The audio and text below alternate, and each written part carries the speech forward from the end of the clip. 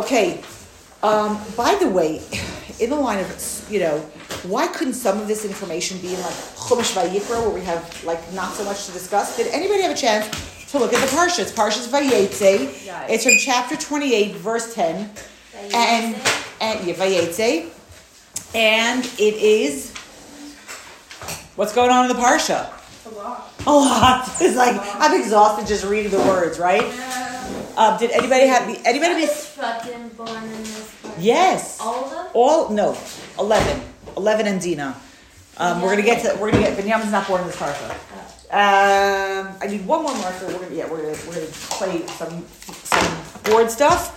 Okay. Marriage of Yaakov and two marriages. Two marriages. Yeah. There was the miracle of Yaakov, they couldn't take the rock off the well. Yes. And all of them together, and then he just did it. It's a lot of stuff going on in this parsha. Okay, a lot of stuff.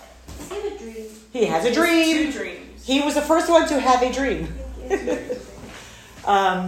he wasn't the first, but as far as I have a dream, it's not. He was. No, that but was then Yosef. That's later, but Yaakov's first. Yeah. Yaakov's first. Okay, so let's make a little bit of sense of the parsha. Okay, this week we are in fact going to run through the parsha a little bit more than we did last week, just because there's so much information, and if we don't actually stop for a second and put it into place, we're going to lose all of that information. Okay, so Parsha's Vayeitzei. If we remember the end of last week's Parsha, what happened at the end of last week's Parsha? I know it was such a long time ago. What happened at the end of last week's Parsha? Yaakov runs. Took the bracha. You got the brachas, right? We have the whole thing with the brachas, the Yitzchak wanting to... No, he doesn't run. No, He doesn't run. Get away. He has to get away. So the end of last week's Torah portion, we have Yitzchak wanting to bless Esav, and the whole thing of Yaakov getting the brachas, then Rivka finding out that Esav wants to kill his brother, and so she tells Yitzchak, Rivka tells Yitzchak to send Yaakov to her family to go find a wife there. So yes, he is running away, but he isn't actually running away. Yeah. He's being sent away. Just an interesting side educational note. It's very interesting to note that in a specific family where there was one child who was sort of following all the rules and one child who wasn't following all the rules, and there was a need to separate the children, who got sent out of the house? The good one. The child who's following the rules. That when you talk about a child who's struggling, they need to be held much closer than... We need to hold all of our children closely, but I think who is perhaps, this is my take on the conversation, who is perhaps has the emotional stamina to be sent away, it's the one who is, the one who needs to be, or reverse, the one who needs to be held tighter is the one who's struggling. So I just thought that was an interesting little bit of whatever. And so that's last week's Parsha. So then what happens, and if you look for a second at last week's Parsha, it actually tells us, it tells us,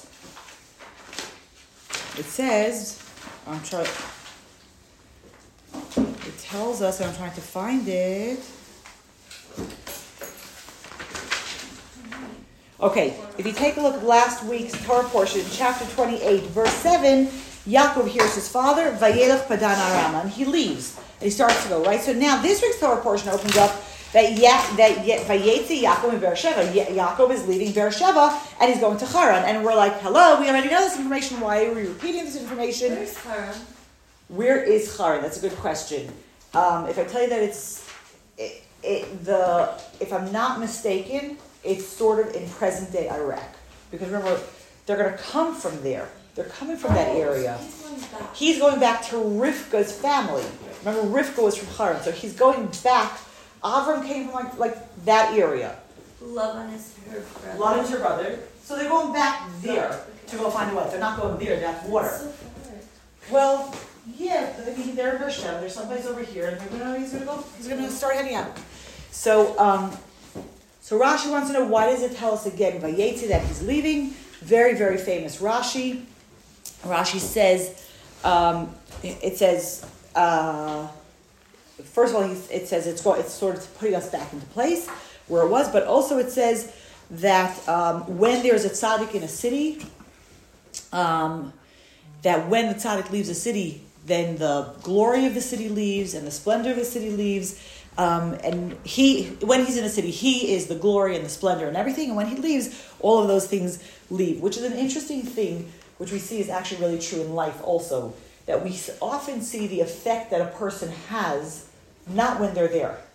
When they step away from the situation, when they leave, whether they go to another city, they go to another country, or maybe, then you all of a sudden hear about, oh my gosh, what an amazing person that person was.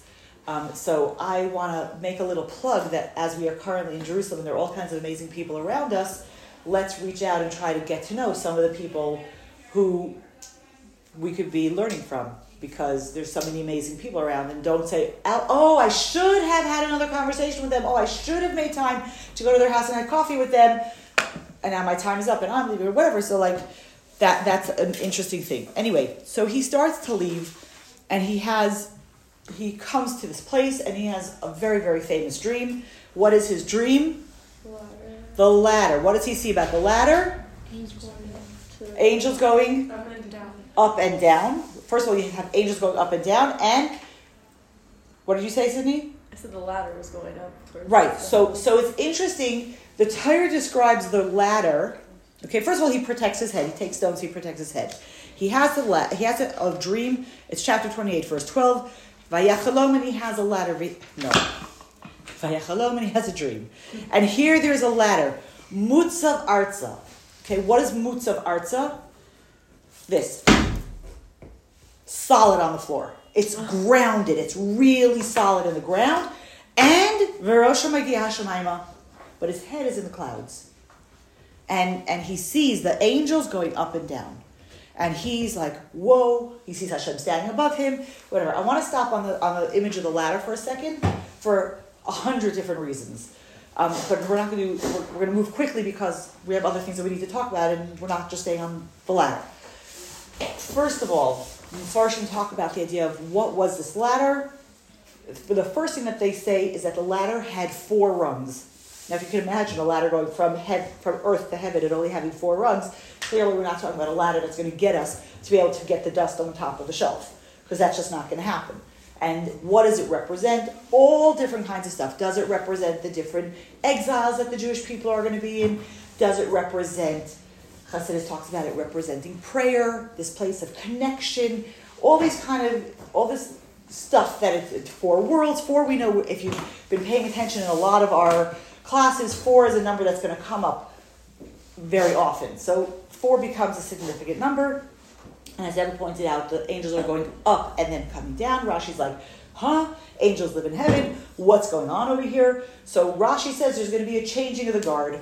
That Yaakov is always protected by angels, but the angels of the land of Israel cannot leave Israel. And the angels, so there's like a changing of the guard. The angels of Chutz La'aretz are coming down. So first the ones that are protecting him are going up, and the ones that are from Chutz La'aretz are coming down to sort of continue to escort him along the way. There's a lot of conversation about the ladder. I want to say a few things. First of all, I want to say that this image of firmly planted in the ground and our head reaching the sky is, I feel, again, I think I see this in a lot of different things, so you hear it from me often, but I feel like this is part of like the Jewish schizophrenia that we have. Like, on one hand, we have to be so firmly planted in the ground. We have to be so in touch with reality. We have to be able to impact the world around us, but at the same time, where is our head? Where is our focus? It's not here in the ground. It's in the sky. And we're being this bridge of heaven and earth to say, this isn't all that there is, and that isn't all that there is. Like, the question of how do we bridge it, that's the really tough challenge that all of us are faced with. Meaning, if God said to us, go meditate on a mountain and just be disconnected from everything and eat a bare amount of, just enough water and bread to sustain you, like, okay, I don't know that I personally could do that, but like, if that was what I had to do, then that was what we were going to do. And if he said, go make money and acquire possessions, okay, we could do that. But when he says, do both of those, Be firmly planted in the ground, firmly planted in this world. Be so connected to the world. Don't just put yourself in a ghetto and say, I don't care what's happening in the world. Be involved in the world and not lose your sensitivity to spirituality. That's a challenge. That's a challenge. And that's really what's going on over here. That's really what has to happen. So when Hasidus looks at Yaakov, now he's going to Haran. So Haran comes from the word Haran of anger. It's a place that angers Hashem. The actual place is not a holy place. He's going from a great place. He's going from the land of Israel. Well, then it's called the land of Canaan, but whatever. Okay, so he's going from a great place to a terrible place. And Chassidus says this is the journey of the soul. The soul goes from heaven and it gets bodied, goes down into this world, and it goes to a place that is not welcoming to God and holiness. It is not, it's not being embraced. And we're going to see Yaakov's journey. When he goes to Haran after this dream, he's not welcome. He's not wanted. If you see his conversations with the shepherds by the water, who was talking about Sidney was talking about the water, they are like monosyllabic. No, that. Yeah. Like they're answering him like in one word. He asks him a question. He's like opening up the conversation. Where are you from? We're from Haran. Do you know Lavan? My brother, my relative. Yes. Like, where's your welcome? Where's your anything? Where is he being embraced by being there? None of this is happening. And that's really what happens with the neshama. The neshama gets bodied, gets put into this, this body and soul together now, have to go to a world that is so not hospitable to it, to holiness, to its vision, to its mission. And what's the point? What's the point that Yaakov's going to actually end up doing in Haran? He's going to get married. He's going to have children. He's going to come back with great, great wealth. Now, yes, in Pshat, all of that happened. He got married. He had lots of children. He came back with lots and lots of wealth. But if we think that Yaakov was only doing that because he needed a lot of money, then we miss the point, right? Yaakov is going and he's collecting sparks of holiness, and anything that he encounters and that he brings. The neshama by itself has no children. A neshama cannot procreate by itself, but a neshama in a guf, when you go down and you do mitzvahs and you invest yourself and your whole business into the world to making the world a home for Hashem, you go back to Eretz Yisrael with children. Not just that Yaakov had all these children, but when we go and we impact the world, our neshama is elevated by our encounters in the world. Meaning, we've spoken about this before, but I think it fits in here also. I want to just repeat it for a second. For the neshama to leave basking in the glory of God, which we never use as an expression except for the neshama, right? The neshama is basking in the glory of God, comes down, lives 120, 130 healthy, beautiful years embodied, and it goes back the same. Well, wasn't that a waste of time for the neshama? That wasn't the point. The point is that the neshama goes back with children, so to speak. It goes back with all of our actions, with all of our ma'asim tovim, and all the mitzvahs that we've done. The neshama goes back with more. It doesn't just come back having not been ruined. That would be a terrible investment. If all that happened to the neshama was that it didn't get ruined. Didn't need to come spend 130 years in this world to not be ruined. But to come down, spend time in a body, impact the world, and come back with wives and children and animals and everything that Yaakov is going to come back with, then we're talking business. Then the neshama, that was a worthy endeavor. So we're going to follow Yaakov because he's telling us how do we do galus. We don't learn so much how to do galus from Yitzchak. Right, Yitzchak was a korban. He was brought up as a sacrifice. He doesn't leave Eretz Yisrael. It's like a different kind of mindset. It's not something that we can totally relate to. But Yaakov, to go into galus, and remember, he's the first of the forefathers to raise his children not in the Holy Land. Avram raises his children in the Holy Land. Yitzchak raises his children in the Holy Land. And who's the only one who ends up with all of his children, tzaddikim? Yaakov, who raises his children not in the Holy Land and not in a place that's supporting their lifestyle and their goals.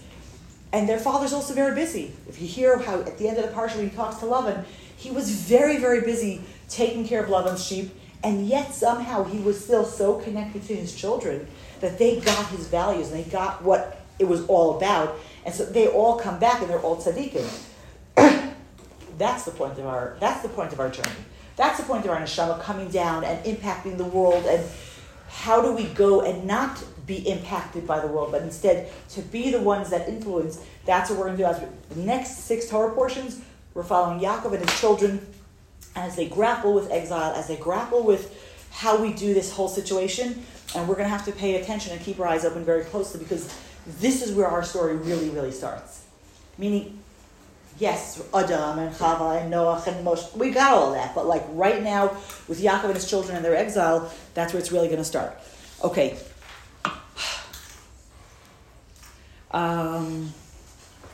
So there was something that always bothered me, and I just saw something now when I was preparing the class that actually was like, oh, that makes, like, I get that. Right? So he has this whole dream with the angels going up, and Hashem says to him, he has this dream, and Hashem is there, and Hashem says, in verse 13 and 14, who has the English? The first chapter. Go. Chapter 28. Sydney, 13 and 14. And behold, Hashem was standing over him, and he said, I am Hashem, God of Abraham your father, and God of Isaac. The ground upon which you are lying, to you I will give it. The ground.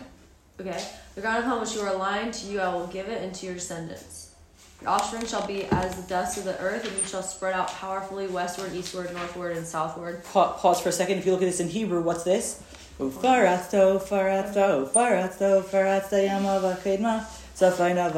right here. I always love seeing things. It's in the Chumash. We got it from the Chumash, right? So here's the bracha from Hashem that they're going to spread out. Go. And all the families of the earth shall bless themselves by you and by your offspring. Keep going. Behold, I am with you. I will guard you wherever you go, and I will return you to this soil. For I will not forsake you until I have done what I have spoken about you. Okay, so this is a communication he has from Hashem. And he wakes up and he says, how did I not know that Hashem is in this place? Like, oh my gosh, how did I not know, right? So then he says, how awesome is this place? This is the connection to Hashem. And then he says in Pasuk, in verse 18, okay, Tigezund, 18, he takes a stone and da-da-da. And in Pasuk, in verse 20, he makes a vow. What is his vow? Malki, 20. And then saying, if God will be with me, will guard me on this way that I am going, will give me bread to eat and clothes to wear. Keep going. And return in peace to my father's house, and Hashem will be a God to me. Then the stone which I have set as a pillar shall become a house of God, and whatever you will give me, I shall repeatedly title it to you. Right? Okay, didn't Hashem just say to him, this has always been my question, Hashem just said to him, I'm going to go with you, I'm going to guard you, I'm going to watch you. And then he's like, if Hashem is with me, and he does all the things, then he'll be my God. Like, really? Did you, right? So that's always been my question. I never had a really good answer. But one of the things I just saw now that the Rebbe was talking about is that back to the conversation of Yaakov being in a Neshama going down to being body, going to a place that isn't so friendly to holiness. He's saying that what are the conditions that I need in order to do this job? I'm going to be put into a place that is not so holy. What do I need to do in order to do this job? So he says the first thing I need to do is I need to have lechem lechol, food to eat. And we know that food goes into us. And Yaakov is actually saying, I need Torah. Torah becomes, when we learn Torah, it becomes part of us. And therefore, that enriches our lives. And Beged Lilbosh is the mitzvahs that we do. Because it's like a little bit more external, but it's something you can put on and you can take off. So he says, if I have Torah and I have mitzvahs and Hashem is with me, then I'm actually able to go and make this change and this challenge. And then I will come back in peace. I will come back in peace to after 120, 130 years. He's saying these are conditions that I just need in order. I'm going to do it. But in order to do it, I actually need to have Torah. I need to have mitzvahs. It's not just sending me off on my own and hope everything works out. That's sort of a condition that I need. And then he talks about, and the Parsha talk about that the place that Yaakov slept is actually the place that the Beis Hamikdash is going to be built on in the future. So like we have this space showing up, making cameo appearances all through Jewish history until we actually have Har Moria. Yeah. Like it's something that like we've seen this before. We're going to see it again, and then eventually the Beis Hamikdash is going to be built over there. And what's very interesting is that there's something about the place that is. It's not just we randomly picked a place to build a Beis Hamikdash. Like it's some place that is predestined for greatness and holiness and a connection to Hashem. So whether it's the Akedah, whether it's going to be the conversation about that's where the world was started from, or now him having the dream, and then it's all going to be coming. The whole thing is circling around. So these are things that Yaakov says he needs as conditions in order to go. Beseder. So then he goes, and then we start having yes. So where he jumped, that was just like a break on the way from Beersheba to Haran, like he's still in Eretz Yisrael.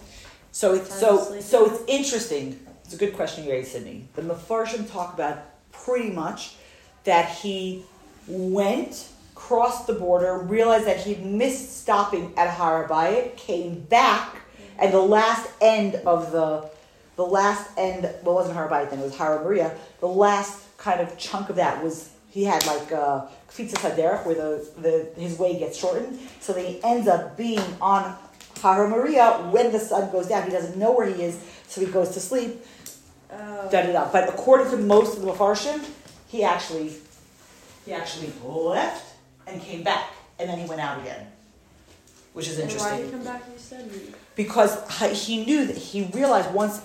If you ever go traveling someplace and your feet, this is my take on this. I don't know that this is actually how it happened, but like you're sometimes going like, oh, that wasn't where I was planning on going. Yeah. Like your car ends up in Target, as a random example. Trader Joe's. I don't know. I wasn't planning to go there, but that's where I am. But then you realize, like, you missed your destination. And if he's heading out, he knows that Har HaMoriah is a place where Avram davened and Yitzchak davened. It's a holy spot. Mm-hmm. And he's like, I missed it. So let me go back to there. Like, I'm not, like, yes, I'm on my way out, but I'm coming back in. And so, according to most Mefarshim, he actually had left and came back. It's like he does such a movement to get there. And then the end of it, once Hashem sees him coming back, then Hashem like sort of shortens that way for him, so he's actually able to get there and be there at the right time. That make sense? The first time that I'm seeing someone sleeping. Yes. Oh no. No, slept after he dreamed. After he's dreaming.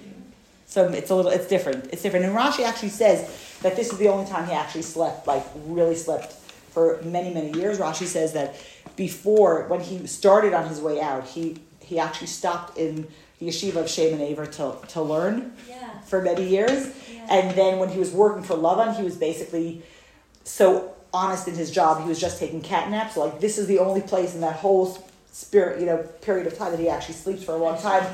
That he went to sleep, and then he's like, oh my gosh, I can't believe I slept here. This is like such a holy place. How did I sleep here? Just an interesting side thing, because we're mentioning him learning in the yeshiva. The Farshim asked, like, why did he need to go learn? I mean, this is Yaakov Ish Tam Yoshev Olav. This is what he did his whole life. He learned Torah. So why does he need to learn Torah someplace else again before he goes to Haran? So a lot of the Farshim talk about the idea that the Torah that he learned from Avram and Yitzchak is like the Torah of Tzaddikim. And he knows he's going to deal with Lavan, who is not as white as his name would imply. And so he needs to learn a whole different way of looking at the world, and now it's what he's going to learn in the yeshiva of Shem and Aver, because Shem and Aver, they're from the children of Noach. They've dealt with a world that was in a terrible situation, and he has to learn Torah from a viewpoint of not looking at the world like Avram and Yitzchak do, but how do some other people sometimes see what the reality on the ground is? So he has to sort of relearn his Torah, which I thought is very interesting. Wow. Right? I thought that was very interesting. And then what were they even learning? What? What were they even learning? What were they even learning? It's a good question. What were they learning? So... How to deal with drunkies. Well, first of all, the I guess Abraham had teachings of monotheism, and then maybe it was like stories of... So it's interesting. So Nachmanides says that the entire Torah was written before the world was given, right? And in every single world, it's the punctuation and the spacing of the letters is different. So the Torah that we have here is this string of letters as it's broken up to fit our world. But so then, like, what could they learn? We know that there's conversation of Yitzchak was Avram was keeping Pesach, like they were having matzahs. Like, there are certain energies that if you can tap into, then they were able to learn it. Were they learning Gemara? No, the Gemara didn't exist. Could they have been having the conversations and the arguments before? Yeah.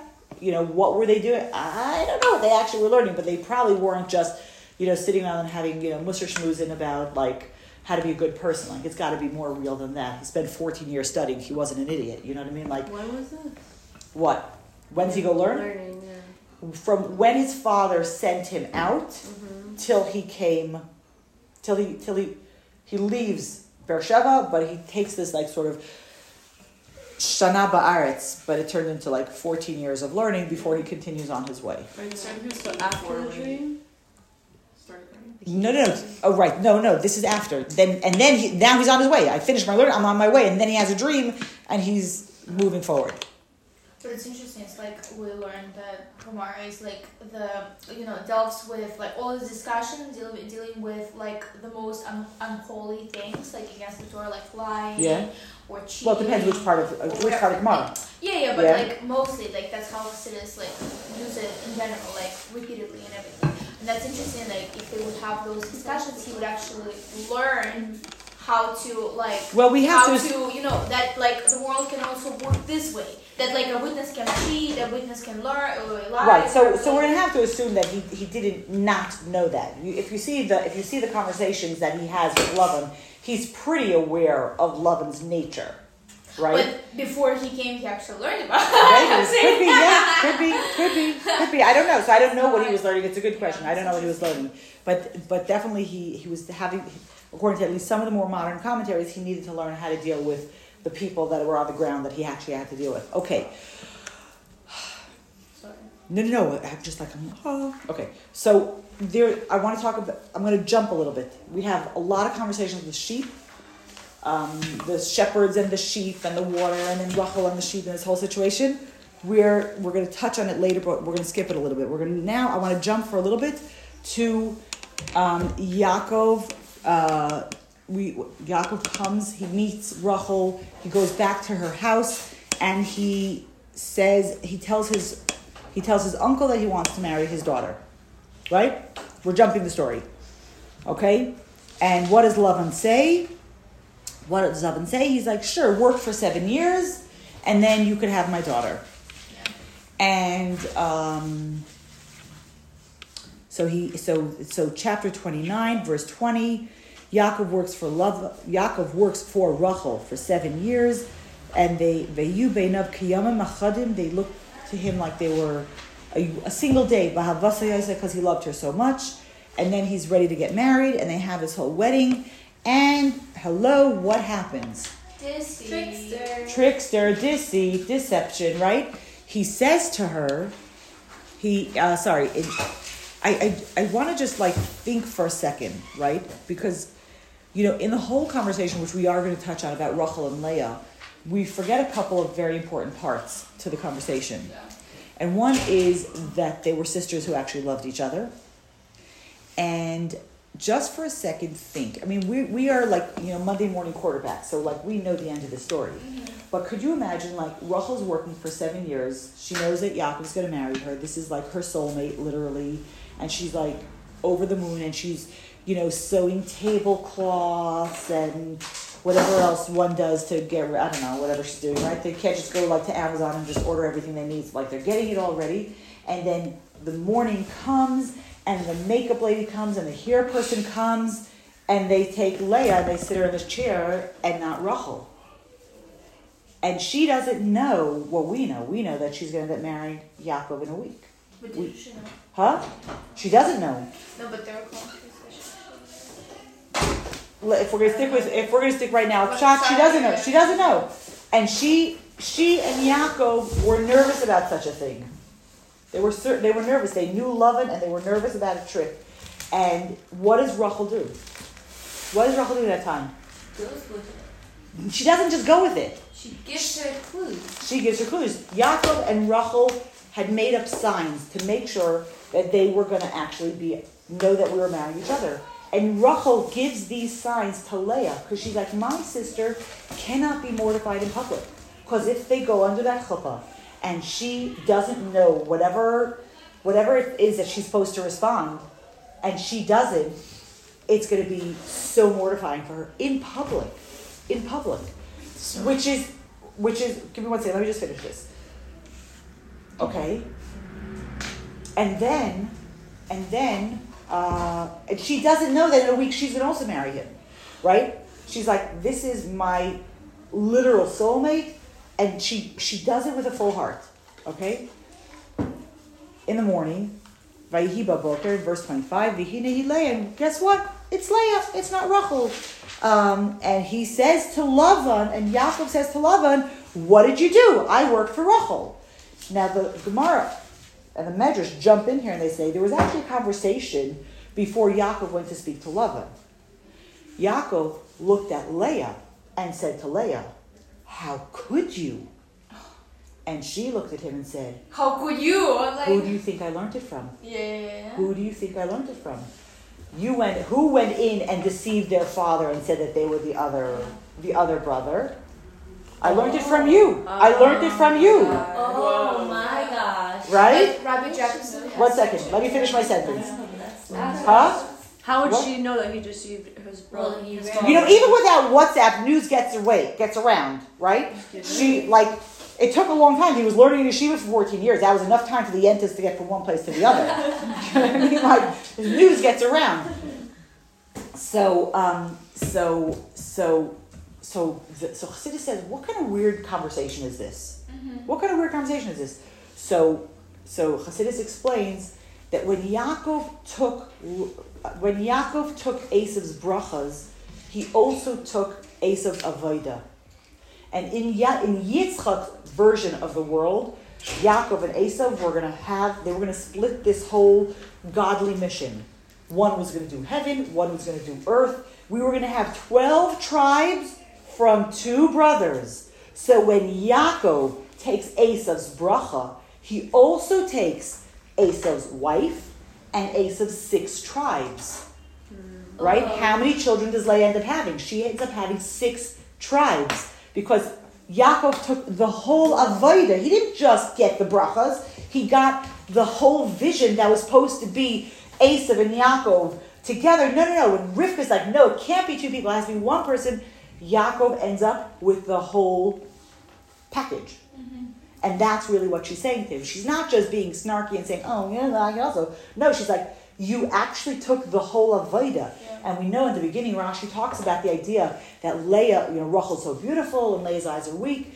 And the whole conversation where like everybody knew that why were Leah's eyes weak? Because she was supposed to be marrying Esau. Right, because she was supposed to marry Esau. Like everybody knew. Rivka has 2 sons and Lavan has 2 daughters, and the older one's gonna marry the older one, and the younger one's gonna marry the younger one, and that's gonna be an amazing, like everything. And she was like, I don't want this. This is not what I want to do. So when we talk about Leah as sort of being a bit player on the side, she's actually not. She's very, very powerful. Her prayers can actually change her destiny. And they did, and we're going to see it again. It happens another time in this Parsha, where her prayers actually change a reality that's already on the ground. Oh, yeah. Okay, we're going to get when she's pregnant with her 7th child. So her prayers are very, very powerful. Rachel is the image, it's the person that never struggles. Rachel is a tzaddik. Leah is the Baal Tshuva. Leah is the one who, like, my prayers are teary and wholehearted, and they actually work. And we're going to talk about that in a second. Sorry, I didn't finish it. I didn't answer your question, Emma. No, it was just like, so Rachel was agreed to all this just because she loved Leah so much, or? Yes, according to Pshat, that's what it is. She's like, my sister can't be mortified. Now, later on, the prophet talks about how when the Jews are being taken into exile, why is what Rachel comes to say to God so powerful? Right? The Jews are being taken into exile and everybody's begging for mercy, right? Yeshayahu talks about it and God's not listening to everybody. And Kol Barama Nishma, Rachel is crying for her children. Why does it help? Because she wholeheartedly and with such love said, I'm going to step back and let my sister in. She says to Hashem, you're complaining about idols in the temple. It has no value. It has no nothing. And I did the same thing with a human flesh and blood, and I didn't know that I was going to be in there. I brought the same, it's called a tzara b'beis. I brought like a rival into my house, and I never complained about it. It's, and that's why she's able to go and advocate for Hashem. Very, very powerful stuff. I want to just say just to sort of, I'm not really closing the conversation of Rachel and Leah because it's something that we're going to circle around and come back to many, many times. But one of the things that we're going to see in the Parsha, what does Leah want and what does Rachel want? What does Leah want? Anybody? What does Leah want? Let's look. They're going to get married. Children. Nope. What does she want? Yaakov. She wants Yaakov. Yeah. Leah wants Yaakov. No Right? sense in If you take a look at chapter 29, verse 31, right? So he has Yaakov marries Leah, and then he also marries Rachel, and then Vayar Hashem kisnu Leah. Hashem sees that she is, not that, in the first one, it's not that she was hated. You can't stay married to somebody you hate. But in comparison to the love that Yaakov has for Rachel, everything else pales in comparison. Right? So Leah, if you're going to see her actions the whole time, all she wants is for Yaakov to love her. She just wants to be connected to Yaakov. What does Rachel want? Children. Rachel wants children. Right? She has the love. She wants the children. If you look, zoom forward in history, look to 2023, where's Leah buried? In the Machpelah, next to Yaakov. Right? She's with him. What's Rachel's title? Mama Rachel. Rachel Imenu. Oh well. Right? Aww. Historically, they each end up with what their deepest desire was. Rachel becomes known as our mother. That's what she wanted. And Leah gets to be with Yaakov. So there's like all these layers that kind of sort of keep layering and floating and cutting around and circling around. Nothing is one, chapter and verse in the story. Everything has multiple layers. And I think it's when you take the longer look, like at the end of the day, they each actually got what their heart's desire was. Question, Emma. But it says here that Yaakov loved Rachel more than Leah. Correct. How could she be okay with that? How could this history Who's she? rivals? What? Listen, it's going to be complicated. Nobody's saying it's going to be a smooth ride. Even Rachel giving the signs to Leah and saying, I'm giving up this space wholeheartedly, okay? Then, how does that actually play itself out over the next 20 years? It's going to be very hard. Yeah. It's not going to be an easy thing. And I think that one of the things that when we look at just Pshat, we sort of think of them as being very strong rivals. And when you look at them from a Hasidic point of view, they're really two halves of the same coin, and they really are going to work together. So if Rachel is tzaddik and Leah is Bal Tshuva, well, we all have both of those. In fact, we talk about the idea like the custom at the chuppah, the custom at a wedding, that you have to cover the bride. The groom has to see the bride and then cover her. That comes from this switcheroo, right? To make sure that you actually are getting the person that you think you're getting, as opposed to Yaakov. But what's the real truth about all of us? We all are Rachel and Leah. None of us are only one or the other. The part that attracts is the Rachel. Rachel is what, our Rachel in us is what makes us attractive to our partner. But where is the Avodas Hashem? Where do we actually work? Like, where is the work? Because we all got Leah. There's this struggle that keeps going on. We would like it to be just smooth sailing, but that actually isn't what it is. And we're going to find that Leah is going to have the most children with Yaakov, live the longest with Yaakov, and be buried next to Yaakov. Like, that which attracted him, that Rachel part of him, he has for a very short amount of time. Right? By the time they go back to the land of Canaan, Rachel passes away. Rachel passes away as soon as they come back to Canaan. Next week's Parsha, she's going to pass away. She dies very young. Right? If they end up being in they're by loving for 20 years, okay, so the first 7 years he's working for her. So how many years do they have together? Somebody's going to have to go with them? Wait. He's there for 20 years. He's there for works 20 years. 14 for No. He works for 7. For Leah. He works for 7. He marries Leah. A week later, he marries Rachel, and then he works another 7. So he's starting to build his family in the second 7 years. In the second 7 years. So it's 16 years? 13. 13? I know my math is not my strong point, right? So, like, how much time do they actually have together? Not so much. Again, layers and layers and complications, right? Okay. What I do want to do for a second is I want to... Can we get everybody's children here? This is going to be... Got to look in the Parsha and follow along how this is going to work, okay? By the way, isn't there a thing that says that Rachel and Leah were one soul? They were split. Maybe. I'm not saying that. I don't know. Okay. Yaakov marries Leah. And then he marries Rachel. Yeah. Okay. There you go. Wait, we didn't get there yet.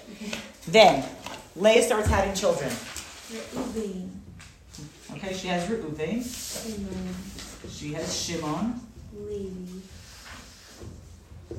Okay. Yehuda. And then she has Yehuda. And then what happens then? He marries. What's it? Then she does. Look inside. It's in the Chumash. I'm not making this up. Okay. So they go. She calls them Reuven and Shimon and Levi and Yehuda. And then Rachel saw that she didn't have kids. Rachel says she doesn't have children, so she says, Here's my maidservant. "Here's my maidservant. Who's my maidservant? Bilhah. Bilhah. Oh, yeah. Okay. Here's Bilhah. She'll have children with you, and they'll be as mine. And who are Bilhah's children? Look inside. Don't make this up. I'm looking. Dan. Dan And Naphtali. So then Leah says, "Oh, um, I'm not having children anymore. Here's my maidservant, right? Actually, over here. Okay, you're gonna have marry Zilpah. Okay, and then do you see my numbers? What's going on over here? Yeah. These are the children. Okay, 7. God. Zilpah's gonna have Gad and Asher. Asher. Okay, and then we have the story with the jasmine flowers, which in the line of weird stories in the weird sentences in the Chumash, which I don't have an answer for. And if anybody comes up with an answer, where Rachel asks Leah for these jasmine flowers, which, by the way, in the line of how crazy, they're called jasmine, and they're actually, like Rashi says, gives a name jasmine, and they're called mandrakes. And if you actually, I looked this up. it really they look like babies. Like, hello, Harry Potter. No, but also mandrakes are. It says that they're like a sedative and like a narcotic. So, and jasmine's very different. So there, I don't know exactly. Somebody showed me the pictures of it also. Like, there is a jasmine mandrake, and It's literally Harry Potter. and it's Harry Potter come to life. Yeah. Leah bore. So Rachel wants the jasmine, the mandrakes, dudaim from Leah, and what does Leah say to her? Weirdest psukim in the Chumash. What does Leah say to her? I think it's It weird. says, "Is it a small thing that you've taken my husband away from me, and now you want to take away my son's mandrakes as well?" Right? Dang. You stole my husband, and now you want my son's flowers, and I'm like, right? They got so many sons, but they Yeah, didn't wait. get any daughters. Right? Yeah, nachon. Then what happens? Wait, Just second keep it- on. 1 second. Then we have after that incident, Leah has 2 more children. She has Yisachar, and she has Zevulun. Dina. What is 1 number second. 8's name? What? What, number 8? Look, I God. can't read your hand. Oh, sorry. Oh, I love writing the board. I'm just terrible at it. Okay, and now Rachel is pregnant. Wait, by the No, way, sorry. Now Leah is pregnant again.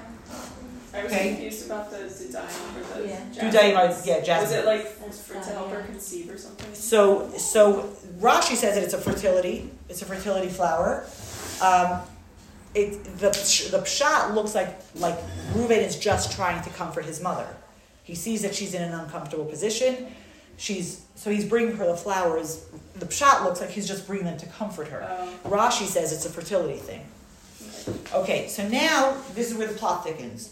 This is the best part. Leah's pregnant again, and she knows that she's carrying a boy. And they all know. Where's baby number 7? Baby number 7 is over here. Oh, 5, 6. I lost 7. It should be gone, I guess. 6, 7, 8. So Missy, how do you? Asher, Yosef, and Binyamin. So- Yosef is Dan. It's Reuben, fine. Shimon, Levi, Yehudi, Yisachar, Zevulun, Dan, Naphtali, Gad, Asher, I would Yosef, have Binyamin. been- Oh, he's supposed to. Binyamin's not born yet. No, wait, 1 second. We're only up to 11, exactly 1 second. 6, thank you, Maria. 7, 8. Here's 9, 10. Okay, now she's pregnant. It's the 11th child that's coming along the way. And they all know that there are going to be 12 tribes. And she knows that she's carrying a boy. Leah knows she's carrying a boy. She's like, if I have a boy, my sister ends up with less than the maidservants. She doesn't even have as many as Zilpah and Bilhah. And she davens, and she changes the sex. Rashi says she changes the sex of her child in utero, which is physically not possible to happen. And her child is called Dinah. And therefore, at the same time, Yosef. they were actually, some of the Mepharshim say they were pregnant at the same time. Yosef. And there's a switch of the children, and Rachel has Yosef. And Binyamin is going to be born in the land of Israel. Okay? Once Yosef is born, Yaakov says, Abaita, we're out of here. We're going back to the land of Israel. This is not where we're supposed to be. But I want to point out that this is a very complicated family map. It's a very complicated family map over here, first of all. And the players are not, we would like to think of them as being one-dimensional, but they're not. They're not one-dimensional at all.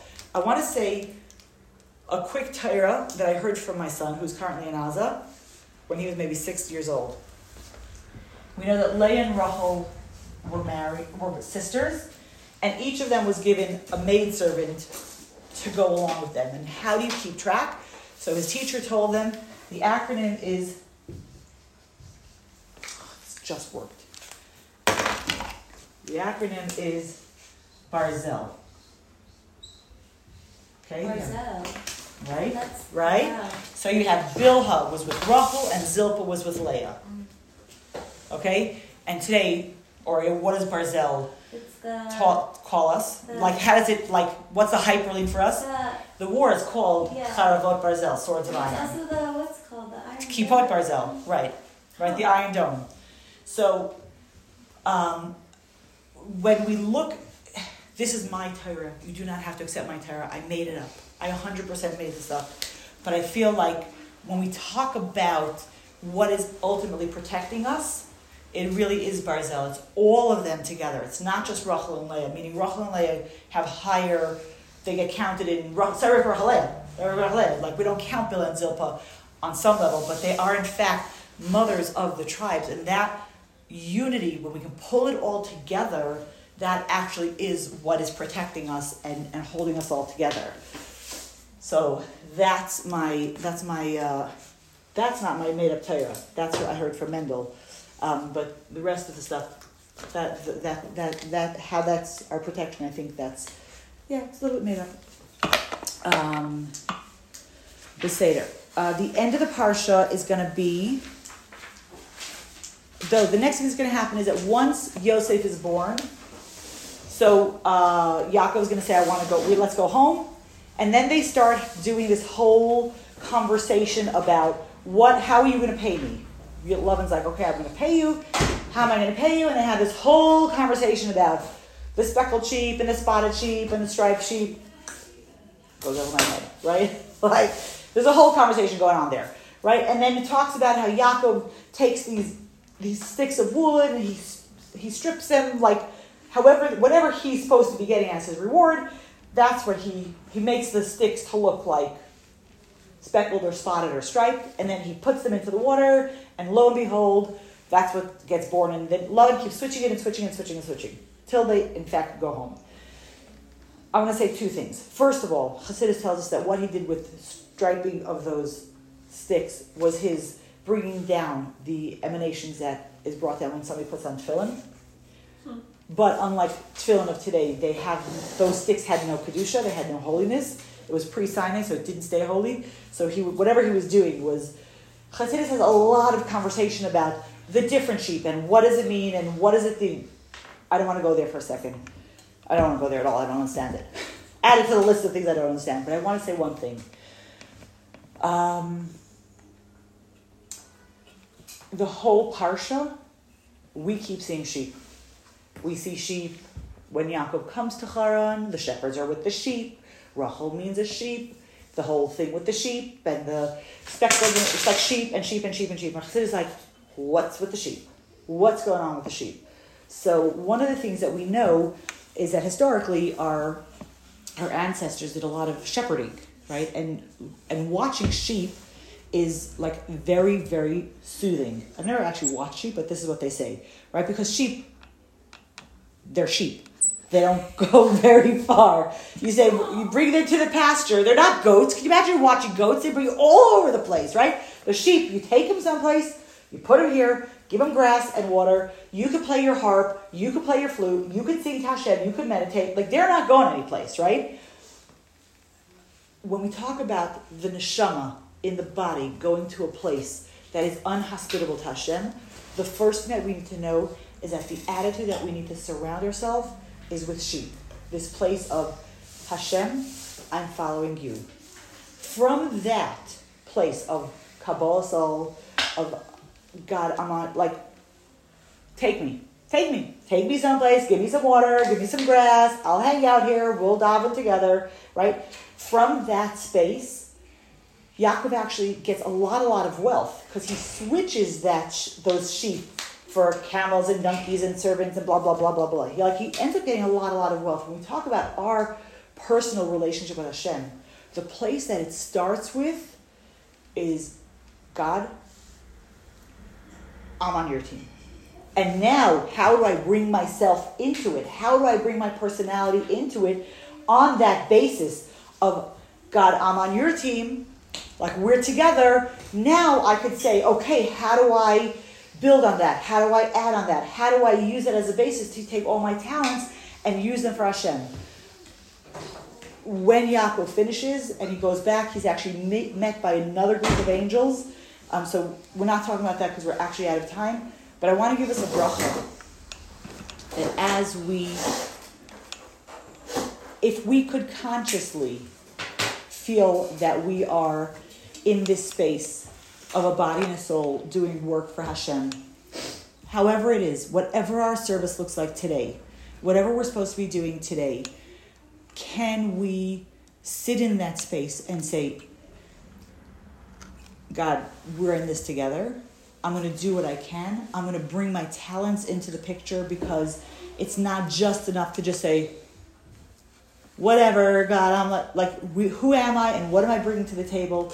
To really be able to say, am I bringing my talents to the table? Am I bringing myself to the table? Not just say, whatever, like it's all good. Yeah, it is. But like, bring yourself to the table. And when we do that, when each of us in our own way does that, and we join together, like all of our avodah, starting from our sheep and shining that light out in a strong way, hopefully, please God, will tip the scales and we'll be able to see the Geula for real. Mm-hmm. For real. Can you imagine if we could see the menorah in the Beis HaMikdash this year? How awesome would that be? They're going to for sure have it on big screen TVs because or else we're never going to see it. So, have an awesome rest of the day and a good Shabbos.